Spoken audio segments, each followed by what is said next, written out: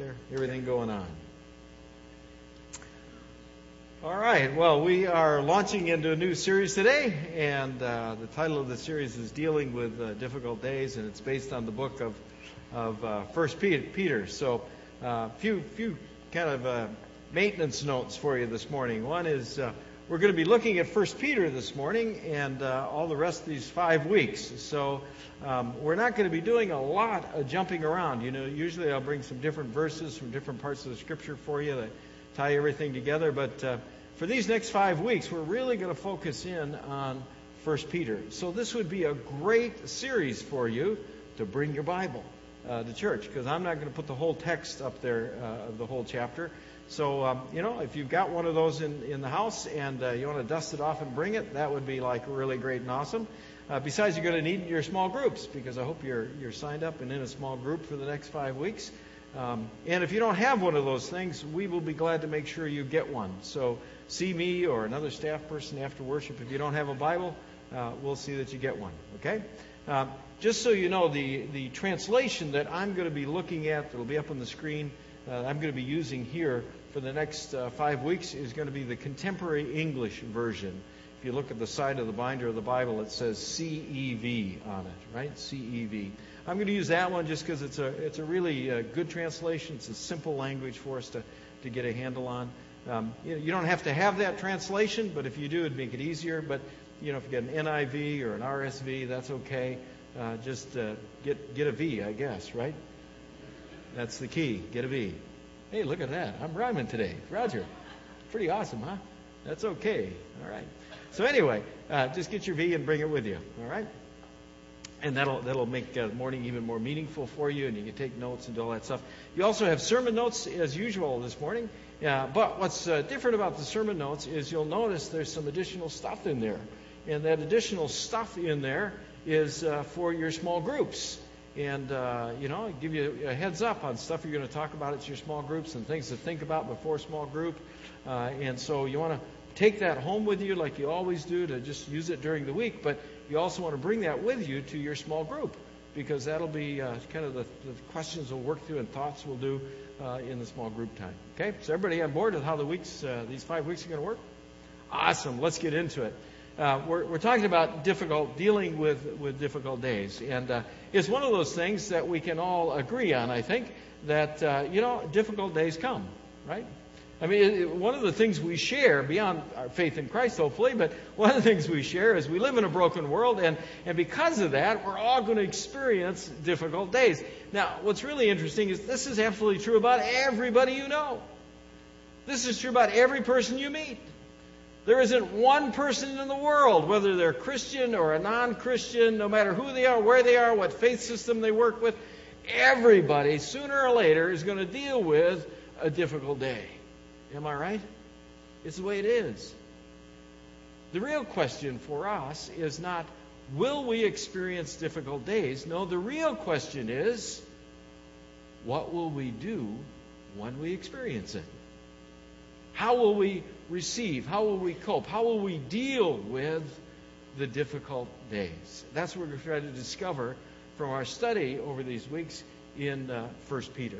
Because 1 Peter gives us insight into how we Christians, unlike the other people in the world, deal with difficult circumstances in our life. And we can look into the Scriptures and see that the Scriptures are not unaccustomed to difficult days.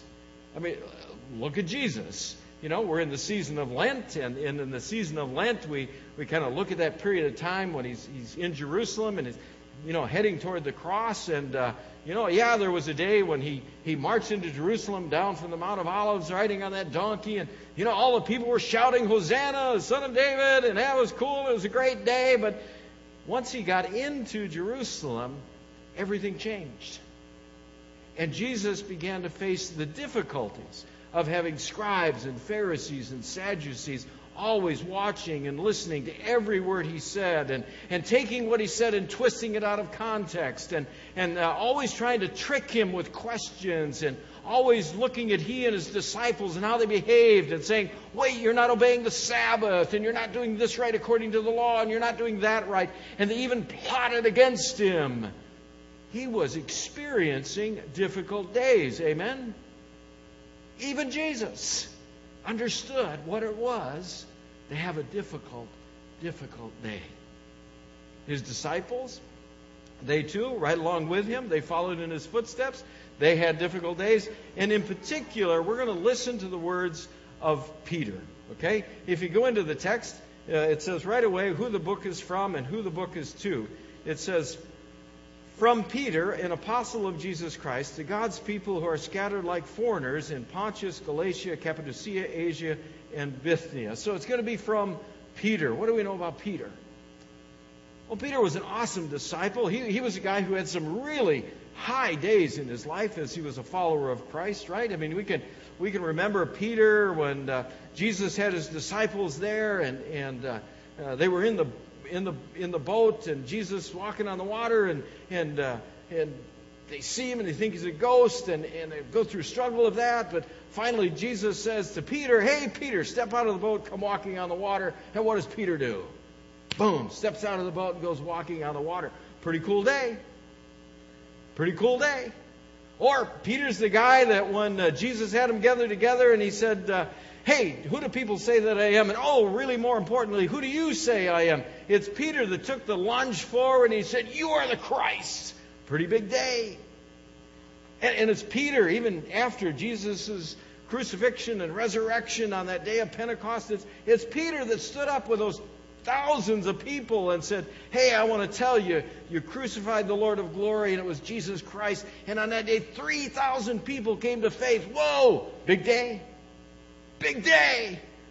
I mean, Peter had some really high days. But now think about it. Peter also had some really low days, didn't he? On the same day, the same experience, when he stepped up and said, "You are the Christ," within minutes, Jesus is looking at Peter and saying, "Get behind me, Satan. You're not on the side of God, you're on the side of men." That's a pretty low day when the master calls you the evil one.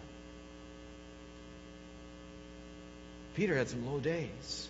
He's standing in a fire and he's warming his hands, and all it took was for a servant girl, just a servant girl, to say, "Hey, you're one of those followers of Jesus, aren't you?" And Peter would say emphatically, "I don't know the man, I don't know the man, I don't know him." No. Pretty low day, wouldn't you say? You see, Peter was very accustomed to some difficult times. And now he writes to a group of Christians who are experiencing difficult times. And not just any old difficult times. I mean, not just, a bad day at the office kind of difficult times. They're experiencing difficult times precisely because they were a follower of Jesus Christ. Now these Christians that he's writing to, they're not so different from you and I. If you go to the next slide and you look at the map, I give you the map of those regions of where these places are, right? So if you look up there on the right side, see Asia there in the green? And then you see the cream color and the purple and kind of the other green over there. Okay, those are the regions that we're talking about, right? Cappadocia and Pontus and Bithynia and Galatia, Asia. Those are the regions we're talking about. Now, what's really interesting is if you look at the map, do you see the red line going through the map? Right? That's Paul's third missionary journey, the Apostle Paul. That's his third missionary journey. And you can see he went up from Antioch and he went through Cilicia and he went through the lower part of Galatia and the lower part of Asia, right? On his third missionary journey. Do you notice, however, he did not go any further north? He didn't go to the northern part of Galatia. He didn't go up there near Pontus and Bithynia, right? He didn't even touch Cappadocia. So who are these Christians? You see, these are Christians who have come to faith in Jesus Christ without having a personal testimony or witness from someone who was an eyewitness to Jesus Christ. These are Christians who believe the gospel that was told to them from other Christians who believe the gospel who heard it from Paul and the apostles. But these aren't frontline Christians. These aren't Christians who are there sitting with Paul and watching him do miracles, or Peter, or some of the other apostles. These are Christians who have just received the good news and believed it. Not so far away from us, are they? Christians who just have heard the good news. I mean, I don't know anybody in the room sat down with Paul or Peter lately. I mean, besides the Scriptures. These are Christians who just heard the good news and they said, yes, I am ready to surrender my life to Christ. The problem? Now, in the culture they're living in, difficult days have come to those who follow Christ. Paul did his missionary journey probably in the late 50s. We know by 64 A.D. there was a guy named Nero on the throne in Rome. Nero had a building plan for Rome. He had a great architectural eye and a big building program underway in Rome. The only trouble is there was some of Rome that he had to get rid of, and so his solution was just burn it. So he burnt portions of the city of Rome. That's not a good thing, when you're the guy living in the house and your emperor is burning down your house. Not a great thing. So Rome was upset by what was going on, and they started to say, who's doing this? And they started to blame Nero. So Nero's way out was to create a scapegoat, to point to somebody else. You know how that works, right? When you do something wrong, you want to make it somebody else's fault. So Nero points to somebody else, and he looks around the empire and says, who can I blame for this experience? And guess who he picks? He picks this sect. The sect that was kind of in Judaism. Everybody up till that point kind of thought, these Christians were kind of this Jewish kind of sect, this splinter group kind of thing. But Nero looks at them and he says, there's my target. And he begins to blame the Christians, and he made Christianity illegal. And from that time on, the church went through severe persecution. You've probably heard the stories about persecution under Nero. I mean, just horrendous stuff. I mean, he would take Christians for sport and put animal skins on them and throw them in the den with the lions, just for sport, to watch the lions rip them apart. One of his most famous things is he was a great, apparently, a chariot racer. He loved racing chariots, and so he wanted to do it at night. Pretty difficult to do at night, so he came up with a solution. He took Christians and he covered them with pitch and he tied them to poles and he lit them on fire so he'd have an arena that was lit at night so he could run his horses and chariots. Pretty cool guy. Now, that's stupendous persecution, right? The people we're talking about aren't just people who are being lit on fire on poles. The persecution we're talking about, that Peter is writing to, is the everyday persecution. It's the persecution against somebody who follows Christ that goes, well, wait a minute, you're a shop owner and you follow Christ? Yeah, I'm not going to shop at your store anymore. It's the persecution that goes, well, you're a tradesman and you've got skills, boy, but you're a Christian? No, I'm not going to hire you. Oh, I'm the boss and you work for me and I find out you're a Christian. Guess what? You don't have a job anymore. You see the persecution? See, they're going through a persecution in these regions that isn't just this stupendous Nero stuff. It's the everyday stuff. It's the everyday stuff that says, hey, you're a Christian? No, wait a minute. You don't fit in. You're a Christian? No, I don't want anything to do with you. You're a Christian? No. It's the persecution, not unlike the stuff we can experience even today. The stuff that people look at us and treat us different and distance us because they know we follow Christ. These people are going through difficult days, and they're going through the difficult days precisely because they're a follower of Christ. And that's an important distinction. These people are being persecuted because they've chosen to follow Jesus. Now, the Roman governors in that time, well, they gave them the option not to. I mean, the Roman governors would have them arrested if you're a Christian, and the Christian would come before the governor, and the governor would just come straight at him and say, look, you're a follower of Christ, and say, you got a chance out. There's a way out. You don't need to go through this stuff. There's a way out. All you have to do is deny this person Christ and worship Nero. Worship the emperor. That's all you have to do. These people are going through persecution that put their Christianity directly online whether they were going to stand for Christ in spite of what was going on against them in the world. Difficult days. So here's the questions. How do we deal with difficult days that allows us to stand for Christ in spite of it all? You with me? How do we deal with difficult days? Because we're a Christian. That allows us to stand for Christ. Let's go to 1 Peter and see if we can glean some things from the first chapter. The first thing I'd want you to see is that Peter invites you to have an attitude. He invites you to have an attitude. Growing up, every once in a while, hopefully not that often, I can remember at least, my mother would say something to me like, "Young man, I don't need that attitude." Heard that before? Oh, come on, be honest. You've heard that before.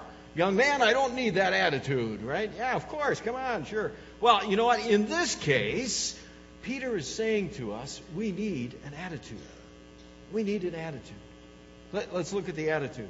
Right away, in the second verse, he says, God the Father decided to choose you as His people, and His Spirit has made you holy. You have obeyed Jesus Christ and are sprinkled with His blood. I pray that you will be kind to, God will be kind to you and will keep on giving you peace. How do we have peace? It starts with an attitude. Notice right away, God the Father decided to do what? Choose you. Do you have that attitude? I mean, the attitude that says, hey, I'm chosen. I'm chosen. God chose me before the foundations of the world. God had me in mind, and God chose me to be part of His people. I am chosen. No matter what I'm going to face today, no matter what this difficulty is, no matter how high it is, it doesn't change the reality. Look, I'm chosen. God chose me. You can see it in the verse. And His Spirit has made you holy. Why? Because Jesus Christ sprinkled you with His blood. You're chosen. Jesus Christ went to the cross for you. Jesus Christ gave up everything in life itself for you. You're chosen. Have an attitude in the face of a difficult day that says, you know what? This may be tough. But it doesn't change the reality. It says, I belong to Christ. I'm chosen. No matter what. No matter how hard, no matter how difficult. And I don't want to underestimate how hard and difficult these things are that you're going to face. But nevertheless, remember the attitude that says, hey, I am chosen. And when you apply that attitude into the difficult situation, you can discover a peace about it. I can deal with this. Why? Because I'm chosen. I can handle this. Why? Well, because I'm chosen. This isn't going to get the best of me. Why? Because I'm chosen. You see the attitude? It's that reminder that Peter gives us that says, look, remember the important things. Remember the important things. You are a chosen child of God for whom Jesus Christ died on the cross. Second attitude. He would encourage us to have an attitude of hope. He says, praise God, the Father of our Lord Jesus Christ. Isn't it great, by the way, that he can start talking about difficult days and he starts with the word praise God, the phrase praise God? Praise God, the Father of our Lord Jesus Christ. God is so good. And by raising Jesus from death, He is what? He has given us new life and hope that lives on. God has something in store up for you in heaven where it will never decay or be ruined or disappear. What a great reminder this is. Difficult days won't last. But the kingdom of heaven will last forever. Our life is only temporary. What we're going through in here it's only temporary. There's something greater in store for us. There's something more for us to look ahead toward, right? I mean, you know what happens to us, right? When difficult days come, we get captured by the difficulty of the day. We get captured by whatever that difficulty is. And all of a sudden we focus on the difficulty and it gets bigger and it gets bigger and it gets mountainous and overwhelming to us, right? Peter's encouragement is, look, step back. Get an attitude that can see the biggest picture. And in the biggest picture, this is only temporary. In the biggest picture, this is just a small thing in the scheme of things because God has something great in store for you. God has something more ahead for you. You can look for something that will never rot, never decay, never perish. Have an attitude that looks beyond this problem to the great thing God has in store for you in the kingdom of heaven. You with me? It's an attitude of hope that looks beyond the current problem. Next one, have an attitude of faith, a faith attitude, something that we're grounded in. He says, you have faith in God whose power will protect you until the last day. Did you see that verse? You see, our faith isn't grounded in ourselves. What happens in our difficulties, we just get the difficulty, it gets overwhelming, and then we reflect on ourselves and say, oh, how am I going to get through this? I don't know if I can do this. Guess what? You can't. But there is one who is greater than you who can. Peter's reminding you right away, look, have faith in God, and look where your faith is. His power is greater, and it can protect you until when? The last day. See, is there anything that's going to happen to you from this day until the last day that God can't deal with? Of course not. God is greater than any difficulty that you're going to experience. Then He'll save you, just as He has always planned to do. Oh, this is a great word. You ready? Notice Peter is reminding us to have an attitude that says, not only am I chosen, not only can I look with hope and beyond this, but listen, I can have a faith that reminds me it doesn't change the plan. Whatever this difficulty is, whatever the challenge is, it doesn't change the ultimate eternal plan that God has for my life. It's going to be hard. Yes. It's going to be difficult. Yes. Absolutely. Not undermining that, not underestimating that. It's going to be painful, but it doesn't change the plan. It doesn't change what God ultimately has in store for us and how He can use us. He says, on that day you'll be glad, even if you have to go through many hard trials for a while. Your faith will be like gold that has been tested in a fire. And these trials will prove that your faith is worth much more than gold that can be destroyed. They will show that you will be given praise and honor and glory when Jesus Christ returns. Do we have any investment people in the room? How much is gold up to? Skyrocketing, right? How much is your faith worth? Priceless. Huh? Priceless. He's reminding us of what's really important. In the difficult days, what counts? In the difficult days, what counts is our faith. Our faith in a God who is greater than any difficulty that we face. It's more valuable to us than our bank accounts. It's more valuable to us than any of the stuff in our garage. It's more valuable because that's what pulls us through the difficult days. It's an attitude that says, listen, my faith in my God is greater than this difficulty. It may seem big, it may seem overwhelming, but guess what? God is bigger. God is bigger. Peter wants us to have that kind of attitude that just says, yeah, it's hard, yeah, it's tough, but God is bigger. Then he ends up the section with just a great assurance to us. A great assurance. It's the I'm not alone assurance, right? He says, you've never seen Jesus and you don't see Him now. This is an important one. Remember we talked about these Christians, right? Had they seen Jesus? No. They hadn't even seen Peter or Paul or any of those guys, and yet they believed in Him, right? They hadn't seen Him, yet they believed Him. And you don't see Him now. Isn't it so true that when difficulties come our way, somehow we start asking the question, well, where's God? Like we can't see Him, right?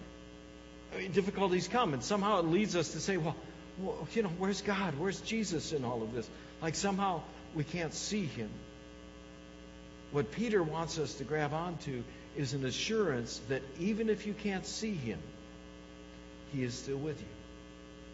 It's a matter of faith. That even though you don't see Him now, but still you love Him and you have faith in Him. Even if you can't see Him, it doesn't change the assurance that Jesus Christ is with you. He went to the cross to prove that to you. He went to the cross to show you that there's nothing in this world, no difficulty, no challenge, no pain, no sorrow that He's not willing to experience with you. He went to the cross to prove that to you. And Peter reminds us, listen, even though you may not feel it right now, even though you may not see it glaringly, it doesn't change that Jesus is walking this experience with you. You're not alone. But you love Him and you have faith in Him, and no words can tell how glad and happy you are to be saved. That's why you have what? Faith. That's why we got it.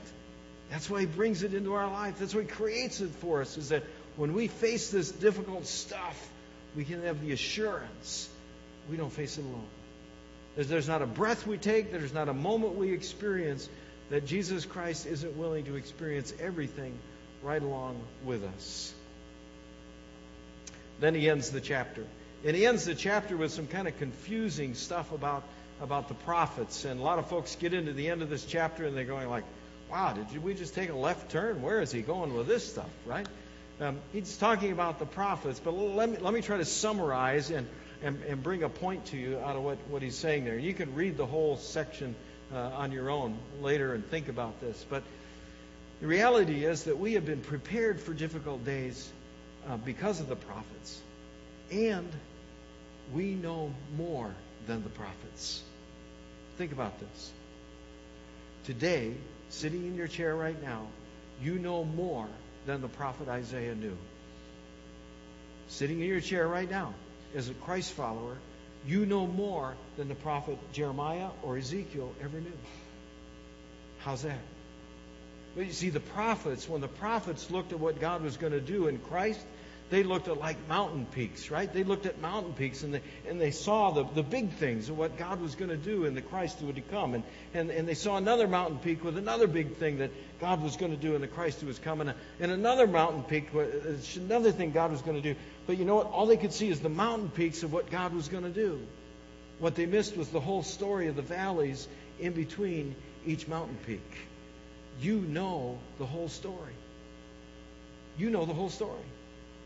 You know more of the whole story of Jesus Christ coming into this world than the prophets ever did. God has prepared you this day to deal with any problem that comes into your life in faith through Jesus Christ more than the prophets were ready to face what they faced. Isn't that incredible? Do you ever think about that? You see, you know more.